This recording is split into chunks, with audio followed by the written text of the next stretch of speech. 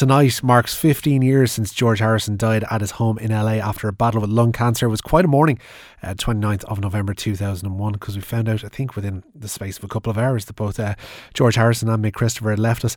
And I'm joined on the line now by music journalist Graham Thompson, who's the author of George Harrison Behind the Locked Door, which will be released in paperback next month. You're an old hand at this thing, Graham. Very welcome back to the show. Hey Richie, very nice to be here. Thanks. Thank you so much for taking time out this evening to speak to us. Let's put one thing to bed right here and now. George Harrison wasn't the quiet Beatle at all, was he? He certainly was not. No, he talked, and he was a very opinionated man, and he was, the legend goes right back to the first Beatles tour, actually, of the United States, when he had a throat infection, and he was laid up in bed in the hotel, and he didn't say very much. So it was written up as he was the quiet one. Because, he was under doctor's orders, I believe, to keep quiet on that. He was, yeah. I mean, he could hardly play, and he couldn't speak, so he was under doctor's orders to put up and shut up. And so this myth kind of developed as this very quiet, reticent guy, which he wasn't at all. I suppose he wasn't naturally inclined to the limelight, but he certainly could talk, and he had very, very forthright opinions. Well, in a way, that quiet Beatle tag almost suited him, because it allowed him to, I guess, hide behind this kind of shrouds that people just accepted that he was the quiet, unassuming, maybe, a little bit not dull, but he was keeping himself to himself kind of life, whereas in actual fact he was living like a demon. He was. Well, there was always this dichotomy and this kind of contradiction between the spiritual life and the rock and roll life, which I think is fascinating, and it was one of the things I wanted to explore when I wrote the book. And he was, in many ways, he was just a guitar player. He would have been happy just being the guitar player in a kind of middling rock band. I think that fulfilled a lot of his ambitions. The quiet one, I think that kind of reputation probably didn't do him any favours when he wanted to start being more assertive in the band and wanted to start presenting his songs. And I don't think that helped, because he was always feeling that he was struggling, and he was the youngest one as well, so he was a sort of junior member of the band, and that worked against him creatively, I think. But he wasn't pushy in the sense that he wanted to be the lead singer and he wanted to have all the limelight. He was quite happy being, third back on the left and playing guitar and kind of keeping out of the way in many ways. It always strikes me about the Beatles, because people, I guess, it's very easy to take them for granted, but people kind of forget the furrow that they ploughed for themselves. We think of bands now as bands that release their own songs, write their own songs, maybe have a songwriter or a songwriter team heading them up. That didn't really happen up until this point. Obviously, they had fairly covers-laden albums in their first 3 or 4 records, but beyond that, they're a very self-sufficient band.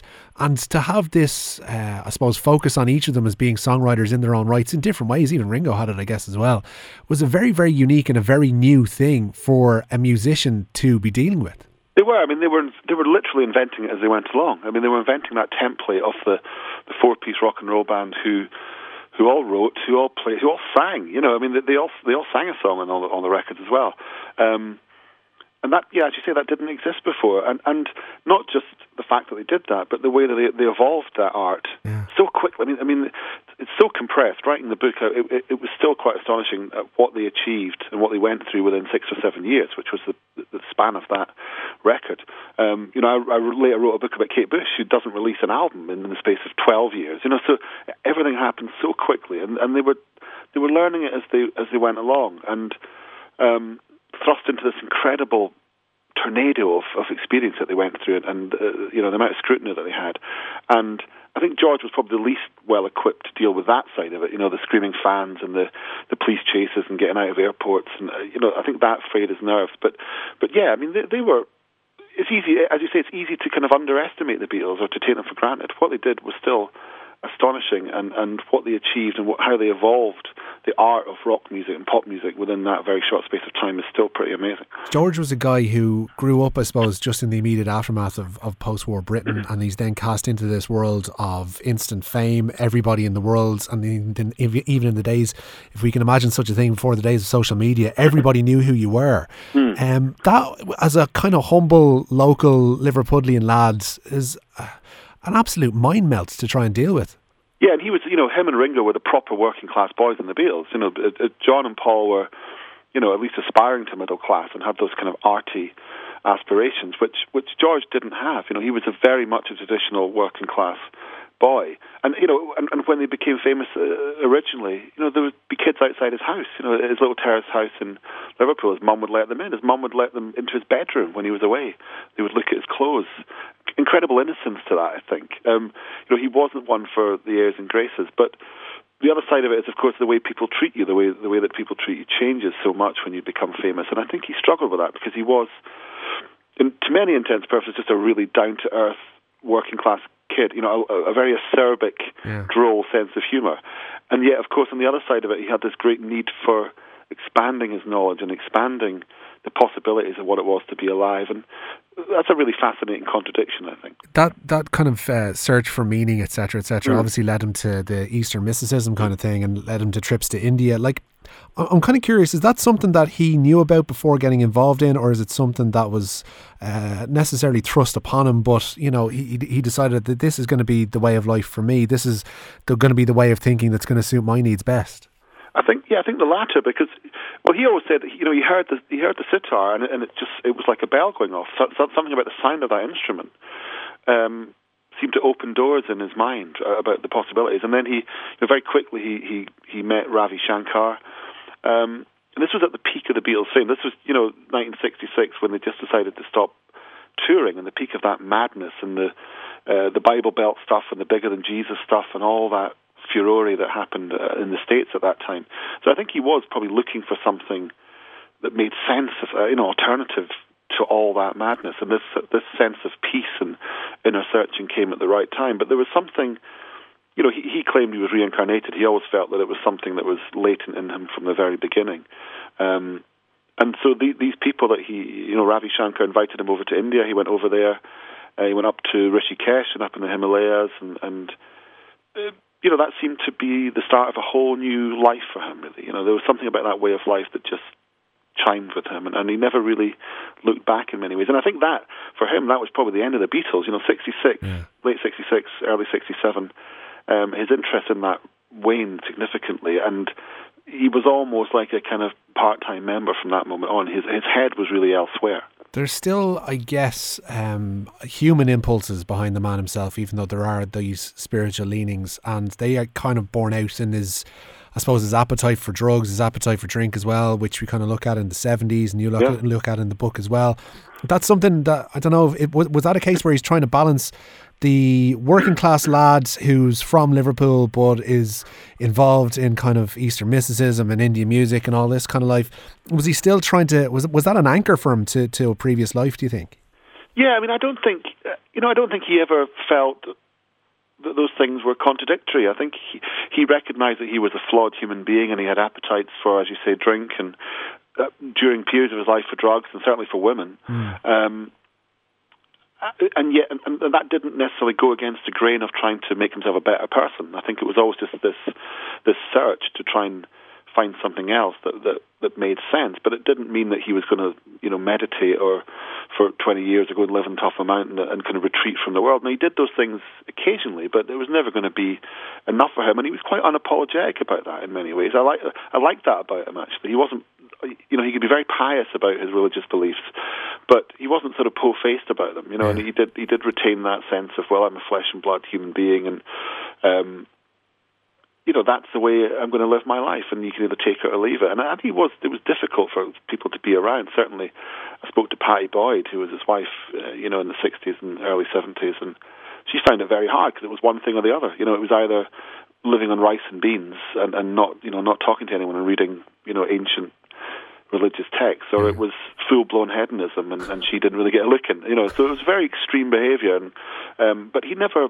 I don't think he ever kind of made an apology for either of those things. That's just who he was. Yeah, he's a remarkable case study. We had a text in from Eva saying she saw a documentary that George had a serious collection of cars and associated the zen of racing with his interest in meditation. This is 100% true. He had a huge interest in Formula One. It was going back to, I think the British Grand Prix would have been at Aintree, which obviously is on his doorstep at Liverpool. So it goes back to the kind of those days, and he kind of ruminated on that for years.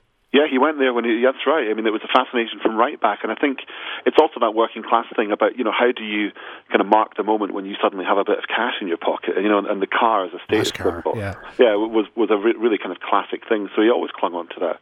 And there's a great story. I mean, there's a story when George Martin, of course, the Beatles producer, after the Beatles split up, and he was unwell, and George had bought this new, extraordinarily expensive and extremely fast sports car that he motored around to see George Martin in. And he brought him this little wooden box, and he kind of solemnly declared that, the importance of life lies in the simple things, George, and he passed this box on to him, and then he roared off at 120 miles an hour in his £500,000 car, and that's the contradiction there in a nutshell. It's this, the love of speed and status symbols and all these things, and also this desire to boil life down to very simple, meaningful gestures, and that kind of sums him up. Yeah, it's to be honest with you, it's a great book, Behind the Locked Door. But I also wanted to congratulate you on Under the Ivy, the book about Kate Bush, because I never got to speak to you about this before, but I loved the book itself. Thank you, Graham. And obviously, Kate's back in the news, I suppose, generally with the new live album. Saw her live performances there a couple of years ago as well. They're utterly fantastic. But she's also quoted as praising Theresa May today in the press, which, as you might imagine, has gone down about as well as a Kate Bush rap album might. Which is kind of interesting. She's praising Theresa May, saying that she thinks she's a very sensible person, etc., etc. And if she wanted somebody to play her in a play, it would be, or in a movie, it would be Johnny Depp. Kate probably shouldn't do interviews all that more often. She's ruining the mystique a little bit, isn't she? Well, it's weird because she normally doesn't say anything of any interest at all. She's obviously let the mask slip slightly here. I'm not that surprised. I mean, I'm surprised she said it because, as I say, she doesn't usually come out with these headline-grabbing quotes, but it doesn't really surprise me. She, and I wrote this in the book, she exists on a plane kind of way beyond or below, or whatever you want to call it, any kind of political thought, I think. There's not much in her career that you could point to that would suggest she's a kind of lefty or liberal firebrand. She is quite an old school English singer-songwriter, and I think a lot of those values are kind of what's important to her. But I don't think she's party political. I don't think this was a party political point, really. I think she made a fairly pedestrian and possibly quite banal comment about the personality of somebody who is currently Prime Minister, and perhaps the fact that she's a woman. There's been a woman visiting Dublin in the last couple of days, the First Minister of Scotland, who might have been perhaps a better role model for her to pick to.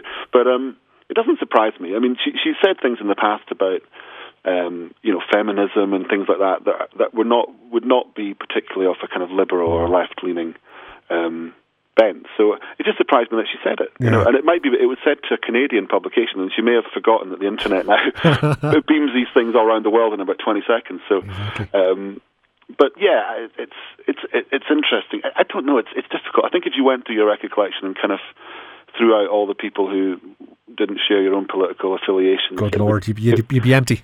You'd be in trouble, wouldn't you? So, absolutely. But she's certainly. I mean, her profile is certainly rising.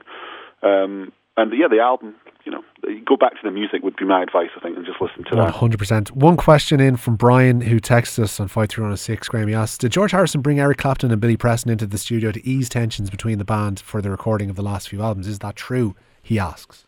Yeah, it was certainly true, I think, with Eric Clapton, of course, who he was very, very close to. So in the White Album, there was that sense that the Beatles always kind of were on their best behaviour when there was someone else present, and they kind of perked up and stopped sniping at each other. So that's true.